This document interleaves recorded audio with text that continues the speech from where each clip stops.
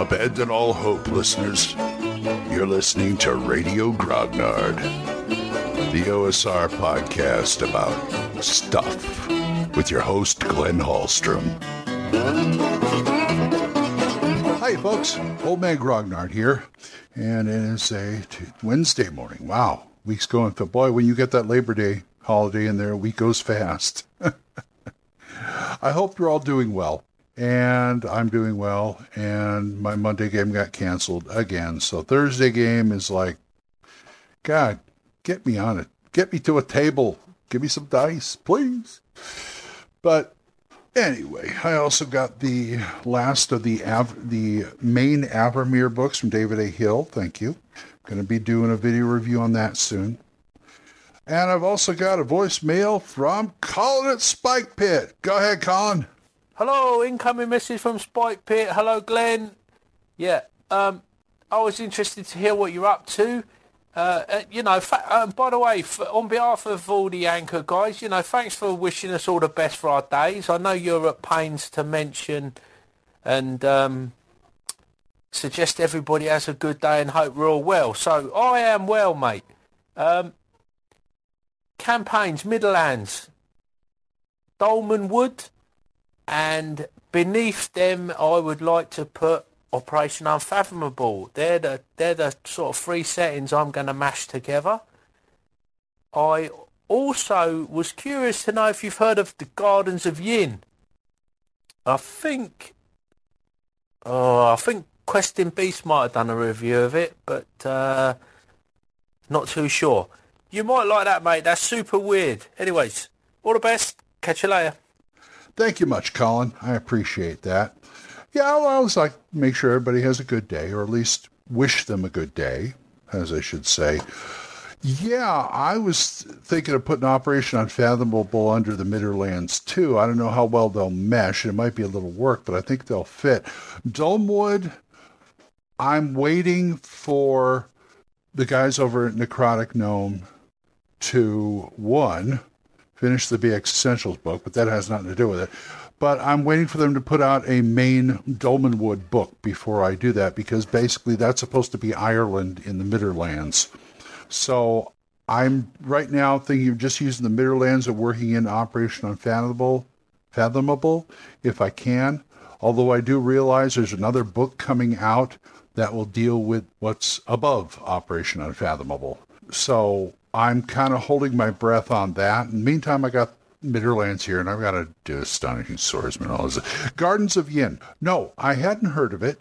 I looked at it, I looked at it on Drive-Thru RPG. Looks pretty interesting.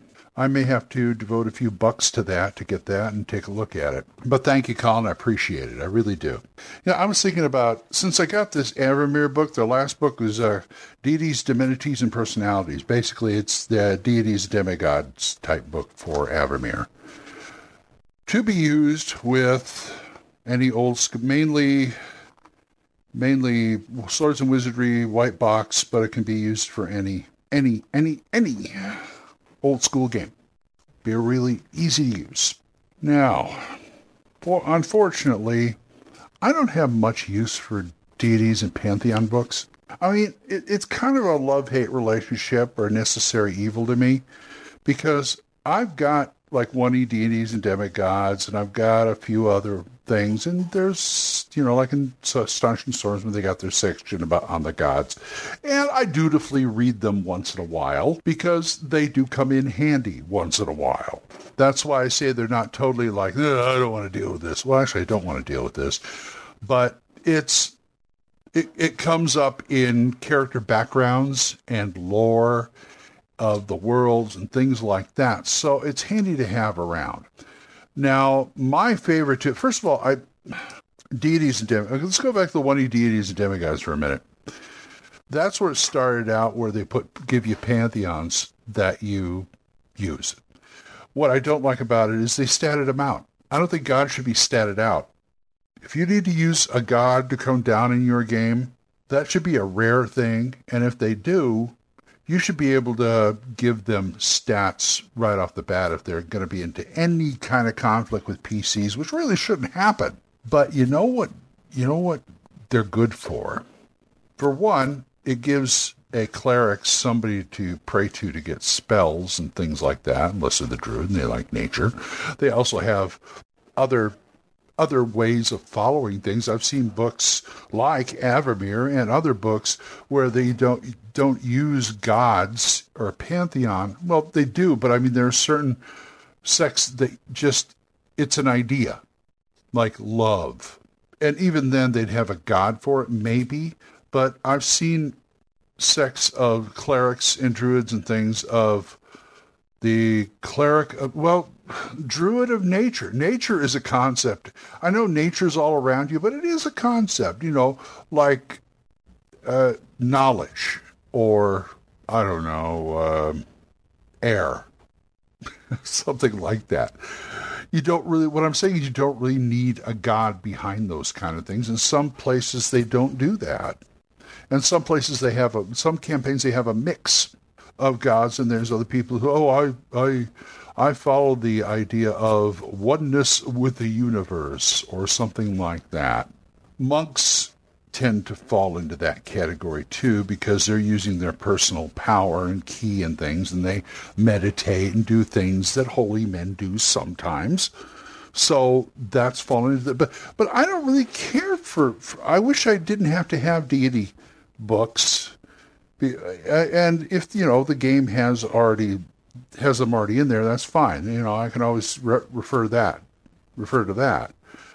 But I just find them, they're of limited use to me. Let me put it that way. You know what's good to come out of those things? Artifacts. Tokens of the god.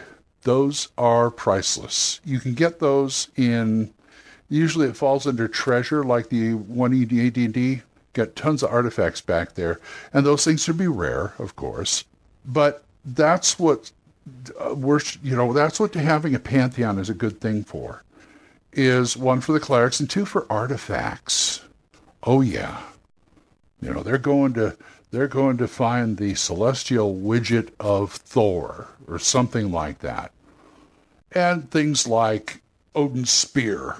Oh my God, he's lost his spear. It fell to the prime material plane. Now they've got to go find it or something like that. And just, things that the gods are known for. The thing that the deity is known for. That's what it's good for. Okay, having said that, I have used some deity books in my time. I got two favorites, and they kind of go hand in hand. One is Judges Guild did one called Unknown Gods, and recently Richard LeBlanc produced a kind of a group thing where he came out with a book called Petty Gods. And I had the privilege of having 4 or 5 of my illustrations in there, so I got kind of involved in it. But those two are fun because they are gods of anything. My favorite one was the god of peace in Unknown Gods. He manifests himself, and once again, they give you stats, which I really don't care for. He manifests himself as a 100-foot tall man with a mace, or rather with a flail. And he basically, if you anger him or whatever, he will appear on a battlefield and just get everybody to stop fighting. I just managed this 100-foot tall Gumby from Monty Python with a mace going, "Stop fighting! Stop fighting! Stop fighting!" That kind of thing. I love stuff like that. I did, when Petty Gods came out, somebody did I can't remember the guy's name, old something or other, but he's the god of insults.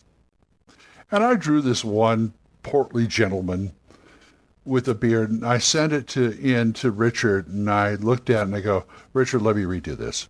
And he said, "Sure." And I redid it and basically came up with a picture of Don Rickles in a medieval outfit. And he looked at that and went, "Perfect. I'm using this. That's gotta be the god of insults right there." I says, "You better believe it." Because I can't think of anybody else who would do that, who would be the god of insults than Rickles. So I went ahead and did that. That was fun. But I like to pull out of those books. In fact, one of these days I'm going to make my own Pantheon for my world and just use those 2 books, because that will be fun. But anyway, tell me how you use pantheons and gods in your world. Call me, give me a voicemail over at Anchor, or drop me an email over at oldmangrognard@gmail.com. And remember, we are monetized for as low as 99 cents a month. You can throw a few bucks my way to keep the show going, and I'd appreciate that. And if you're on iTunes, somebody give me a review. I haven't got any reviews on there, but I'm on iTunes. Well, anyway, so time to start the day. And so when I see you next time, keep the dice warm, and I'll talk to you later. Bye-bye. Questions? Comments? Send them to oldmangrognard@gmail.com. We'll see you next time when Radio Grognard is on the air.